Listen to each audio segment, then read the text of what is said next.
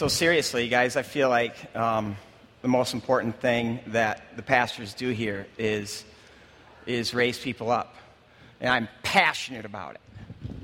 And I thank the elders of this church for allowing me, this church, to invest in the next generation. That's why I don't preach every Sunday. That's why the guys that are up here that God has gifted and gifted our church with are being unleashed. We're preparing them. We're raising them up to be at a church that allows me to do that. My thanks to you. Also, this morning, you're not going to get this piece, but Pastor Isaac Bass, he is probably 70 years old. In the last year has become my pastor. He is a Paul in my life. This is what we talk about at Crossroads. If we had a dream, it would be this. It would be that every person in this church has Timothys that they're pouring into and Pauls that are pouring into them. He has been a gift. You'll get to know him more in the future, too, because he's going to help our church, starting next fall, enter into something we can get a lot better at. And that is the reality of Revelation 5. God says, from every people group, every family, every tribe will be gathered around the throne. And we want to see that realized here at Crossroads. All right, that's that. Silas, I may pull you up at the end of the service. I got my nephew in town, and I so badly want to pull him up right now. But Silas, you get ready to pray for us at the end of this gathering, all right? Okay. Hebrews 11.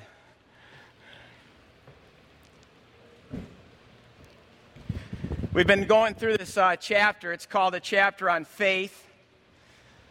What is faith? We know that God loves faith. When God sees faith, he says that's righteousness. And Hebrews 11 shows us faith through these biblical characters who put faith on display. So by faith Enoch, by faith Abraham, by faith Isaac, by faith Joseph.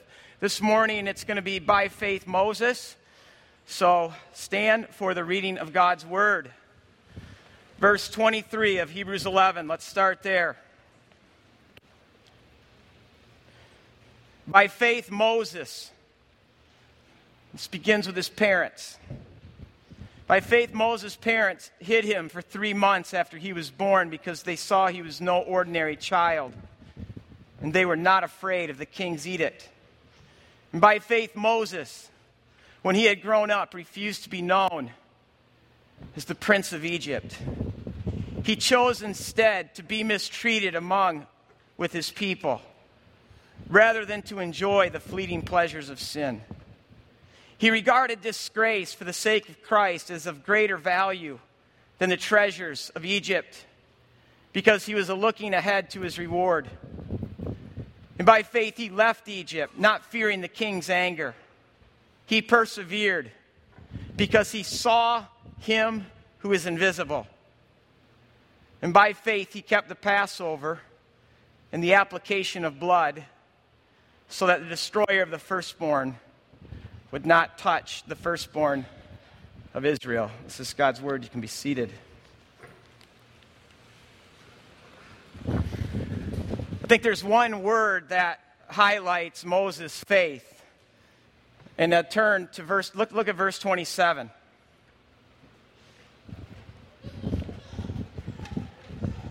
It says, by faith he left Egypt. Wait. There's papers flying all over the place up here. I'll tell you, you guys need to know something. And I don't mean to embarrass anyone either, like with babies too. I'm just not good enough to concentrate with noise, papers, and all that. So, is that fair for me to say? Okay.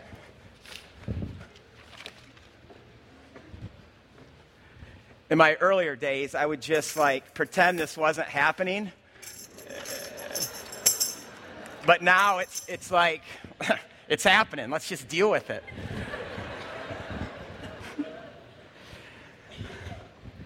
Okay, so this one word that describes Moses, look at verse 27. It says, by faith he left Egypt, not fearing the king's anger. He persevered. Or some of your translations has the word endured. That same word, although it's been translated out by the NIV, is in verse 25. He chose to endure ill treatment along with the people of God rather than to enjoy the fleeting pleasures of sin. In other words, what the author of Hebrews wants us to see through Moses is that faith is endurance. It's perseverance. That in the face of tough and hard, that when that's thrown at us, we don't fall to pieces, but we stand. And if you want to know the context in which this book is written, first of all, the letter is written to Hebrews. Hebrews is the sophisticated term for Jew. It's written to Jews. In the first century, I've been told that 10 to 25% of the Roman Empire is Jewish, scattered all over. Then enter Messiah Jesus. And all of a sudden, you have Jews from all over the empire who are calling themselves followers of Messiah, Christ, King, and Lord Jesus.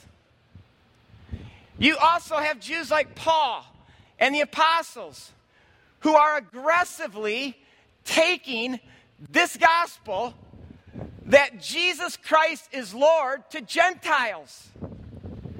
Gentiles are joining Jews in proclaiming Jesus is Messiah, the Lord's anointed, the Lord of Lords, the King of Kings. If you know anything about Rome and anything about its emperors, this is not going to go over well. In fact, scholars all agree that the letter of Hebrews is written in the 60s AD when a guy named Nero is emperor. And I knew some things about Nero before I went to Rome. I knew that Nero was crazy. I knew that he was full of himself. I knew that he was evil in so many ways. I knew that he was a megalomaniac. I knew that he had lit Rome on fire so he could rebuild Rome in the way he wanted. But what I didn't know about Nero is the reason he burned Rome down was because he wanted his palace in the heart of Rome, but his problem is that was residential. So he burned it.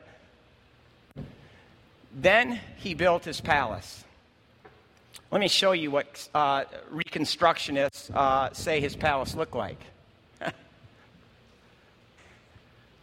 Almost covered a mile. See the statue in the background? That's a statue of Nero. Because Nero, on every Roman coin, is on one side going to say Caesar, Nero, Lord of Lords, King of Kings. And on the other side, it's going to say Pontifex Maximus, the Pope, Chief High Priest. He's going to put that on gates. He's going to build temples to himself. And in Rome, he's going to build this statue. I'm Lord. In fact, I'll show you how big this thing is. Look at that. I'm sorry. I know it's a little inappropriate, but don't squint too hard. But do try to see the people at the bottom, because that'll show you how big it is. This thing is the size of the Statue of Liberty. It's that big. Worship me. I'm Lord. And we have people today complaining about presidents. That's tame compared to what's going on. Then he had a problem too. People knew what he did when he burned Rome, that he wanted to build this. So he needed a scapegoat.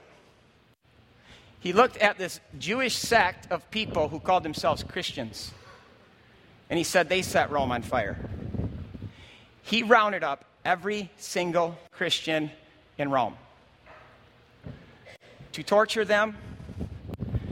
After torturing them, some were crucified, some were burned, some were thrown to the wild animals. They have some pictures. You can see this to the right. If you look closely, literally the streets at night would be lined up with these human torches. He'd bring them into the arena. Next slide. In fact, I love what this is called. This is called the Last Prayer. You can see around the arena floor, human torches. Those are Christians being burned, huddled in the middle. Now the animals are going to come out. And that's entertainment for people. And see, the gospel message is this: Jesus Christ is Lord. And the converse of that, Caesar, you aren't.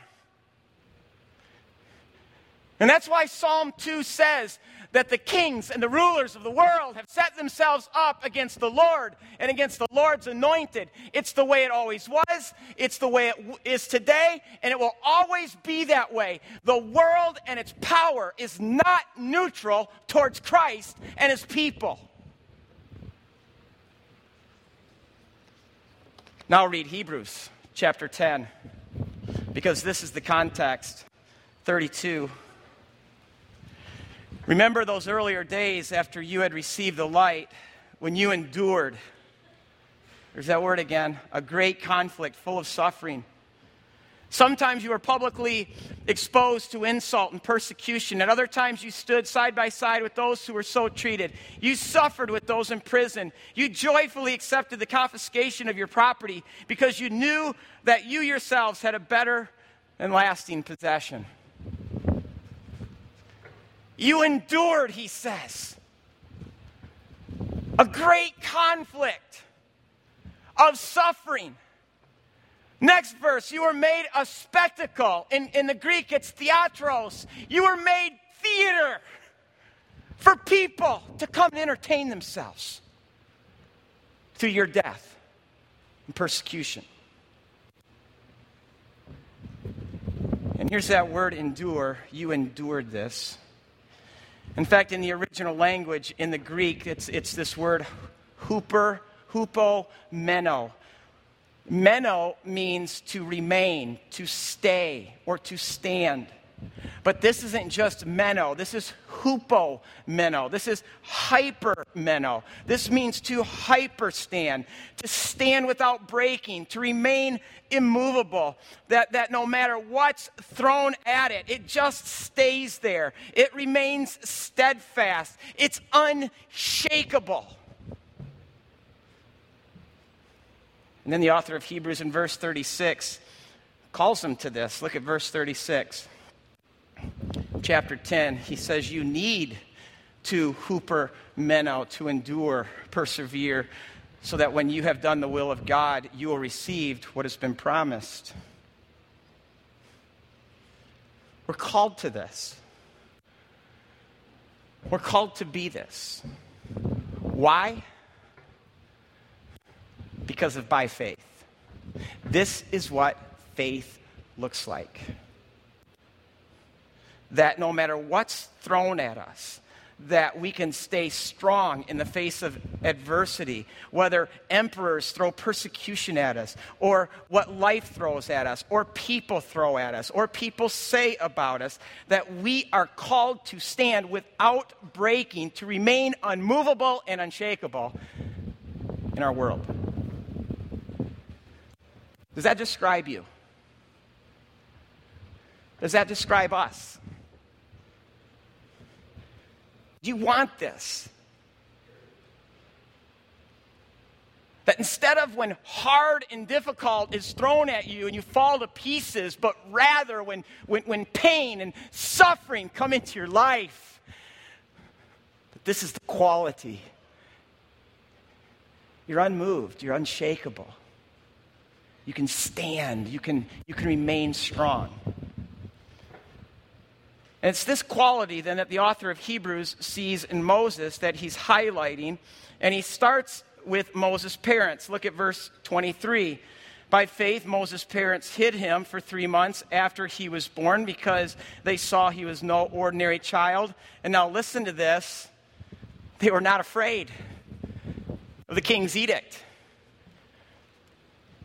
Yeah, because their parents, too, had an edict that they had to deal with. Pharaoh saw God's people as a threat to his power. So Pharaoh unleashes a form of genocide. All Hebrew male newborns were to be thrown into the Nile. And listen, again, we can count on this. This is the way the kings and the rulers of this age are going to respond to God's people. The verse says, by faith, Moses' parents did not fear. Why is there so much fear today amongst Christians? I think that's a fair question. I thought about that this week. I'll give you my answer. You don't have to agree with it. But I think there's a gross amount of fear amongst Christians, especially in our part of the world, because we've enjoyed power.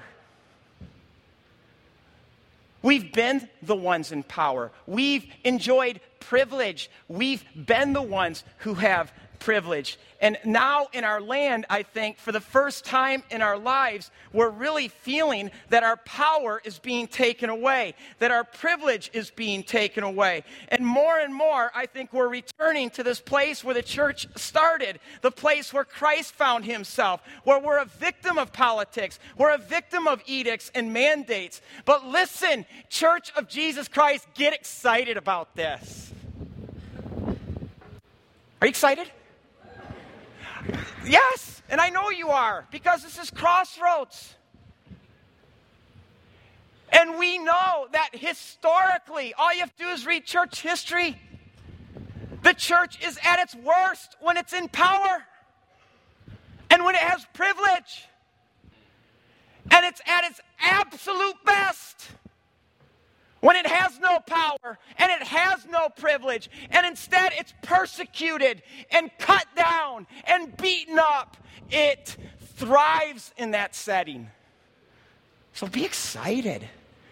These are great days for the gospel.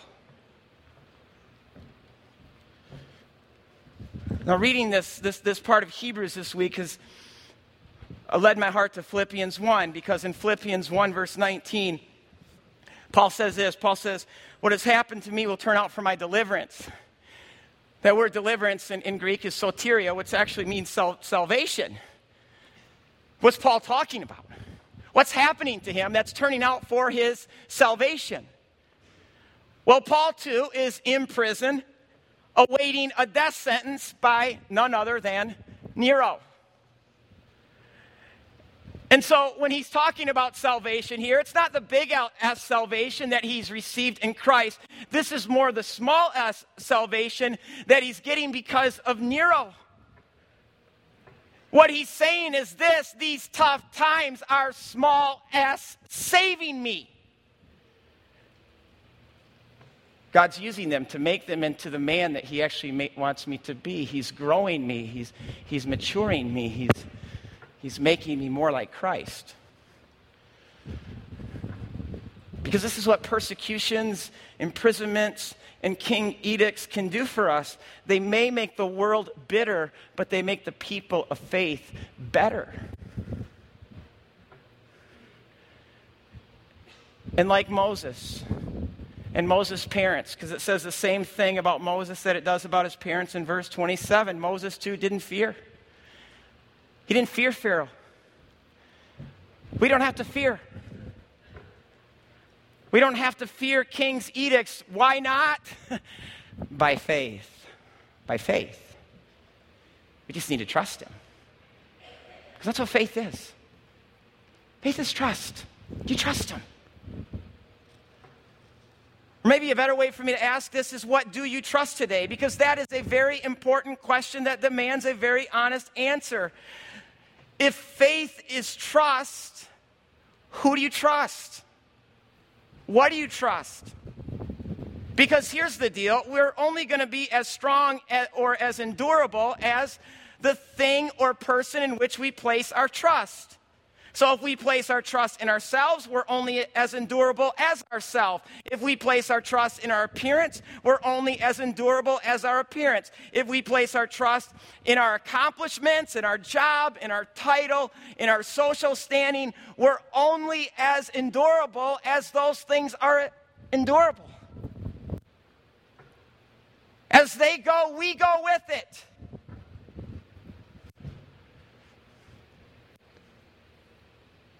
What thing right now in your life, if it were taken away from you, would cause you to fall to pieces? That's probably the area where you're putting a lot of your trust. And see, the reason why Moses can endure, why he can persevere, is because who he's put his trust in. In fact, look at what he says in verse 24. Yes, he refused to be known as Prince of Egypt. He chose to be mistreated among those people of God rather than to enjoy, sorry, this is verse 25, rather than enjoy the fleeting pleasures of sin. Moses didn't choose the fleeting pleasures of sin. Listen, sin is alluring. The reason it is alluring is because it's pleasurable. Anyone who tells you that sin isn't pleasurable is a liar. Anyone also who tells you that sin doesn't provide you a sense of security and a place of belonging is also a liar. I mean, why do we sin in the first place? Because it promises us all these things. Now, I also don't want us to confuse all pleasure with sin. Not all pleasure is sinful. There are people who will tell you that today. But God is the God who made our world, and he made our world in such a way that he even made us in his image to enjoy pleasure because he is a God of pleasure. In fact, in the first creation account in Genesis 1 ends with menu. He made the plants and the trees. Why? For us to enjoy them as food. God's a foodie. Go home today and live in God's image and enjoy a good meal. Second creation account in Genesis 2 ends with what? Say it. You can say it. Sex. Sex between a husband and a wife, because God made us that way. He made us as sexual creatures to enjoy the pleasures of sex. But all of this is in the context of a covenant between a man and a woman. So when I hear people say, oh, pleasure is sin, that's not true. But it can quickly become sin. Because the moment I make my life about pleasure, where pleasure becomes the thing that I absolutely have to have and can't live without, I've now made pleasure an idol. And now it's become my trust. It's my real Lord and Savior, and I must serve it. And now I have become its slave, and sin now reigns in me. But the thoughtful question we should ask about pleasure is not how enjoyable it is. The thoughtful thing we should ask is this: how endurable is it? Because Hebrews verse 25 says, the fleeting pleasure of sin. In other words, the pleasure is here today and then poof, gone.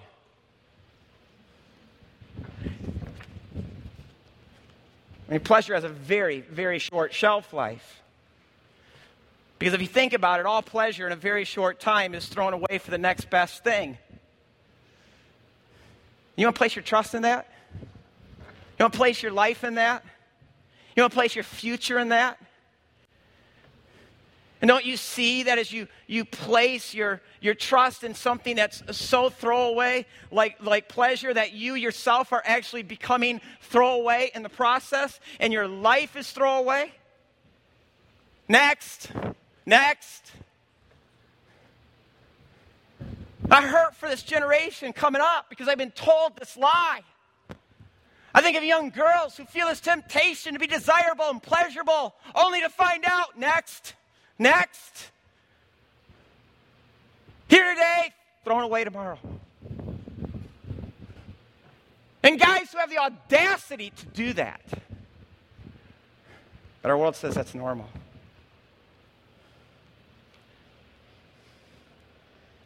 I want you to think about the reality of verses 24 through 26. Let's just read this. It says, by faith Moses, when he had grown up, refused to be known as the prince of Egypt. He chose to be mistreated, to endure ill treatment along with the people of God rather than to enjoy the fleeting pleasures of sin. He regarded disgrace for the sake of Christ as of greater value than the treasures of Egypt because he was looking ahead to his reward. Moses gave up being prince to being a slave. He gave up life on the very top for life at the very bottom, from having a life of comfort and a life of privilege and status to a life of poverty and persecution. Why'd you do this, Moses? Well, it's because I'm a Christian and I had to. You kidding me?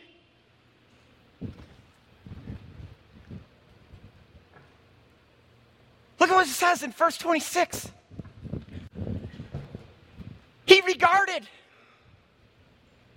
He actually thought this out. What did he think out? That the disgrace of Christ is better than the treasures of Egypt. Moses, tell me, how is that so? I love this. When he says that the disgrace of Christ is better than the treasures of Egypt. By the way, Moses knew Christ. Christ isn't someone that just shows up in our New Testament. In fact, verse 27, it says that Moses endured because he saw him who is unseen. Whenever the unseen God is seen, it's Christ. Because as Paul says, the light of the knowledge of the glory of the invisible God is seen in the face of Christ. So who's in that burning bush? Christ. Who's wrapped in a glory cloud by day and a pillar of fire by night? Christ. Who parted the waters of the Red Sea? In fact, if you read Exodus 14, 19 through 21, I don't care if you go there right now and just check it out. It says, all night the angel of the Lord walked back the water. Walking it back. That's why it's not that strange when he gets to the New Testament and he's walking on water and those disciples are like, oh, it's that one. Whose feet did Aaron and the 70 elders and Moses see when they went up the mountain? Christ's. Whose finger, who literally wrote out the 10 Commandments on those tablets, whose finger was it? Same finger that wrote in the sand in John 8. It's Christ. See, the reason why Moses chose Christ over the pleasures of sin and the treasures of Egypt, because he concluded, Christ is better. Christ was his treasure. And see, the people who get to this place in life, who prize Christ, who treasure Christ, who cherish Christ above all things, they find their grip on the world loosening. They find the world's grip on them loosening. They look at things like pleasure differently. Pleasure just becomes pleasure. It's something I enjoy, but it's here today, gone tomorrow. They look at pain and suffering differently. A lot differently. William Willimon, who's a pastor, who's now the chaplain at Duke University, wrote this in one of his books. He writes about a visit he made as a pastor to a couple in a hospital. A woman just delivered a baby and it was not doing well. Shortly after William, as the pastor then arrived, the doctor entered saying to the parents, "You have a new baby boy, but there's some issues. Your child's been born with Down syndrome. Your baby also has a rather minor and correctable respiratory condition. Here's my recommendation. It's for you to consider just letting nature take its course. And then in a few days, there shouldn't be a problem." The couple seemed confused by what the doctor told them. And so the husband said, "Sir, if the condition can be corrected, we want it corrected."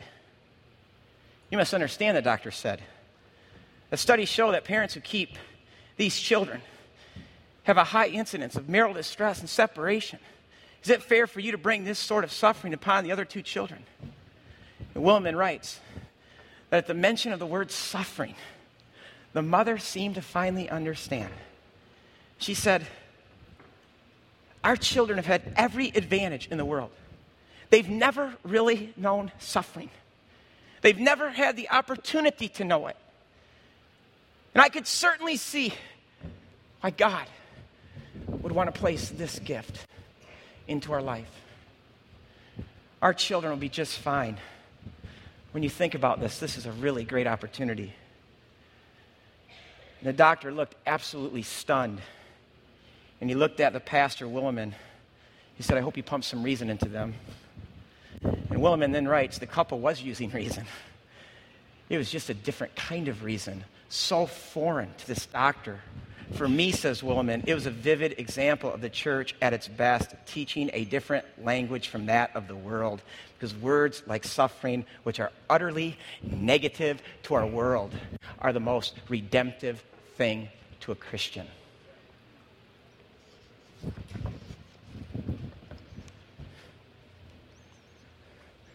Think about Paul's words.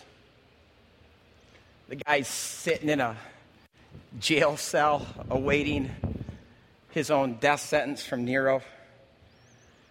And he says in Philippians 1, verse 21, "For me to live is Christ, and to die, gain." How can he say that? Who can say that today? That death is gain? We can't even say old age is gain. It is. And death is gain. Death to our world, though, is loss, especially when our lives are consumed with Egypt, seeking the comforts of Egypt, being the prince of Egypt, because when you die, you lose. But for people who can truly say, "For me to live is Christ," who can sing things like, "Lord, you're more precious to me than silver, you're more costly than gold, you're more beautiful than diamonds, and there's nothing I desire that compares to you." For them, it's gain. Paul tells us he couldn't wait to die. He says it in a few verses later in verse 23 of Philippians 1. He says, "I desire to be with Christ, which is far better, because when I die, I get to see him face to face." And see, only when Christ is better than anything this world has to offer, better than any pleasure, better than career, better than any sport, better than any relationship, even better than children, better than spouse. When someone can say that, death is gain. And do you see that when someone like Paul, who so treasures Christ in this way, how that very treasuring, it just exalts Christ to the world, which, by the way, is Paul's mission. It's said in the previous verse, in verse 20, Paul says, "My one aim in life, whether by living or dying, I don't care. It's just that Christ would be exalted, that he'd be made great through my life or my death." Paul lived in such a way that he just wanted you to conclude, wow, Paul, your Christ is awesome. Tertullian, who became one of the great church leaders and apologists in the 2nd century, do you know how he became a Christian? Like all Romans, he'd go and entertain themselves in the arenas. And he said, I saw how children and slaves met their death with such courage that to die was gain. And he said it was there that I gave my heart to Christ. And he said thousands of people came to know Christ in the arenas watching the Christians be butchered for their faith.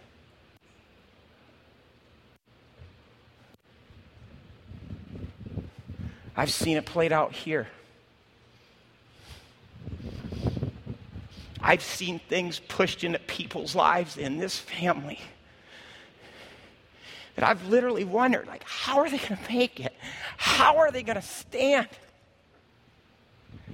Even death. And they stood. They're unshakable. You've been such a gift to me and to this church. Thank you for treasuring Christ in such a way. So really, here's the question I have to end with. How do we treasure Christ above all things? Because this is the heart of the whole matter. And it's a heart thing. It's not something I can just muster up. I can't just force my heart. Heart, treasure this. Well, look at verse 28. By faith, Moses kept Passover and the sprinkling of the blood. He kept Passover and the sprinkling of the blood. What's Passover? Well, for the Jews to this day, it's salvation. It's the day in their history when God set them free from being slaves in Egypt. This word Passover actually is a very unfortunate translation that only entered our Bibles about 400 years ago. Because the word in the original language is the word Pesach. Pesach literally means protection or covering or shelter. Like in Isaiah 31 verse 5 where it says, like a mother bird, the Lord will protect Jerusalem. He will protect and deliver it. He will Pesach. He will shelter, protect, and cover and rescue her. Well, what did God protect his people from on Passover? Himself. Because the first Passover was really a preview of Judgment Day. Because on that first Passover, God comes down, he unleashes his judgment, not just on Pharaoh, not just on the Egyptians, but everyone living in Egypt, which includes God's people. And see, when God's justice falls, everyone has to pay up. Because sin has made us all debtors. And whether you like this or not, because what I'm going to say right now is not a modern thought. But God doesn't owe us. We owe him. And God's justice demands that everyone must pay for every wrong, every abuse, every evil. It all must be paid for. And what you see in the Bible is that when God's justice falls, it falls on the firstborn, because in the ancient world, the firstborn represents the family. That firstborn is the federal head. It's the one who gets the blessing, who's responsible for that family. All the hope of that family is placed in the firstborn. But before this judgment day, God says to Moses, he says, what I want is I want each family to take a male 1-year-old lamb without blemish. For 4 days, I want you to take that lamb into your home. I want it to become a part of the family. I want each family member to get to know that lamb so they can identify with that lamb. Because 4 days later, you're going to slaughter it. And you're going to cook it. And you're going to eat it. And you're going to collect all its blood, and you're going to paint all its blood over the door of your home. Because God says, when I come and I unleash my justice, when I see the blood of the Lamb, I will Pesach.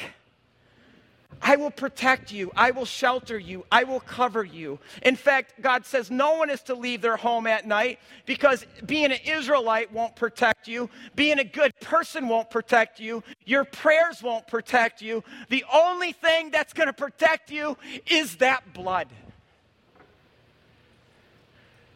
And you guys know the story. That night God's judgment came down and it cut like a hot knife through butter. And there was loud wailing, the Bible says, all throughout Egypt. But for God's people, they were protected, they were covered, they were set free, they were redeemed. Why? Because of a lamb. A lamb. A lamb. And it's blood.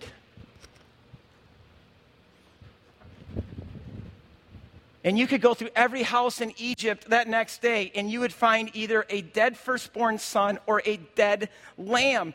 And see, all of this is already hinted at in Genesis 22, when a sword of judgment day fell on Abraham. Abraham, it's time for you to pay up. You have a debt to pay, Abraham. Even you, as righteous as you are, it's time for you to offer up your firstborn son. And I know what some of you are thinking, like, what kind of God could say this? But listen, God isn't Santa Claus. He's better than that. He actually wants to do something about every wrong in our world. And so Abraham is approaching his judgment day with Isaac. And Isaac, I think, is totally unaware of the situation, says, Dad, where's the lamb? And I don't know if God in that moment just gave Abraham this revelation, but what Abraham says is the summary of the whole Bible. He says, son, God will provide a lamb. Most literally, God will see to it. God will see to a lamb. And that day, just like the first Passover, Abraham's firstborn was spared because a lamb wasn't, because God saw to it. He provided. And all of these stories, they point to a greater judgment day that the prophets talk about, the great day of the Lord, when God's going to unleash all judgment for all sin. Here's the gospel, why it's such good news. That thousands of years after Abraham and Moses and on a Passover, God's going to walk his son up a hill and he's going to lay him on an altar. And on this day, there will be no lamb to replace the son, because the son is the lamb. And all God's judgment for all sin will be hurled on him. He didn't just die for you. He didn't just suffer for you. He bore your sin. And our sin, it crushed him. And Hebrews 12 says, for the joy set before him, Jesus endured the cross. There's that word again. Jesus endured. He hyperstood. He stayed there as people were mocking him and rejecting him and betraying him and torturing him, as God is unleashing all his wrath and fury for all sin upon him. Jesus just stayed. He remained. He was unmovable. Why? Hebrews tells us, for the joy set before him. What's the joy in that? We are the joy. He endured the cross because of us, because he loves us. In fact, Before Paul or anyone can say, for me to live is Christ and to die is gain, we need to know that Christ first says that to us. He says to us, for me to live is you, and to die is gain. Because whether you can get this in your heart or not, we are the passion of his life. We're the thing that Christ treasures and prizes above all things. He lives for us, and death for us was gain to him. And see, when this sinks in your heart, when that penny drops from your brain into your heart, this isn't about me mustering up, like, how can I treasure Christ above all things? But when I see him treasuring me this way, how can my heart not be melted and say back to him, for me to live is you, Jesus, and nothing I desire even compares to you.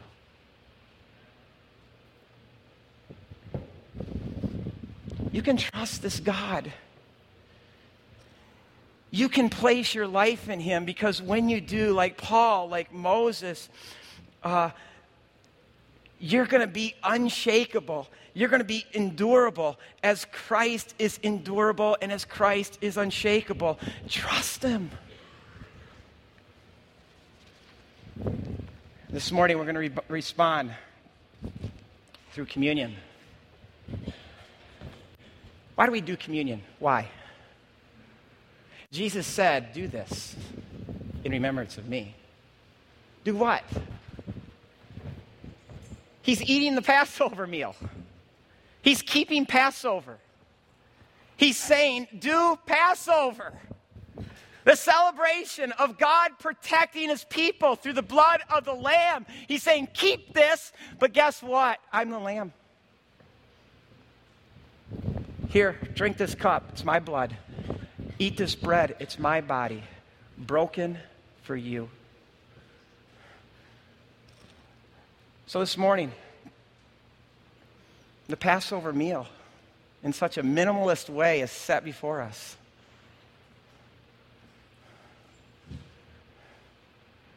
Just linger, rest, feel no obligation. This is for Christ followers. This is for people who want to not just know it in their heads, but want to eat it, want to take it all the way into their lives. Who want to declare to God, for me to live as you, Christ. So this morning, God, as we prepare our hearts to eat this Passover meal, that your Son, your firstborn Son, who was slaughtered so we could have God's protection, God, may we take that into our hearts. As we physically crush the bread, may we be reminded of how, Jesus, you were the Lamb of God, that you were crushed because of our sin, that our sin crushed you. As we drink, would we know that it's the blood of the Lamb who takes away the sin of the world? God, may we take that in this morning in a holy, sacred, mysterious, mindful, thoughtful, repentant manner. In Jesus' name, amen.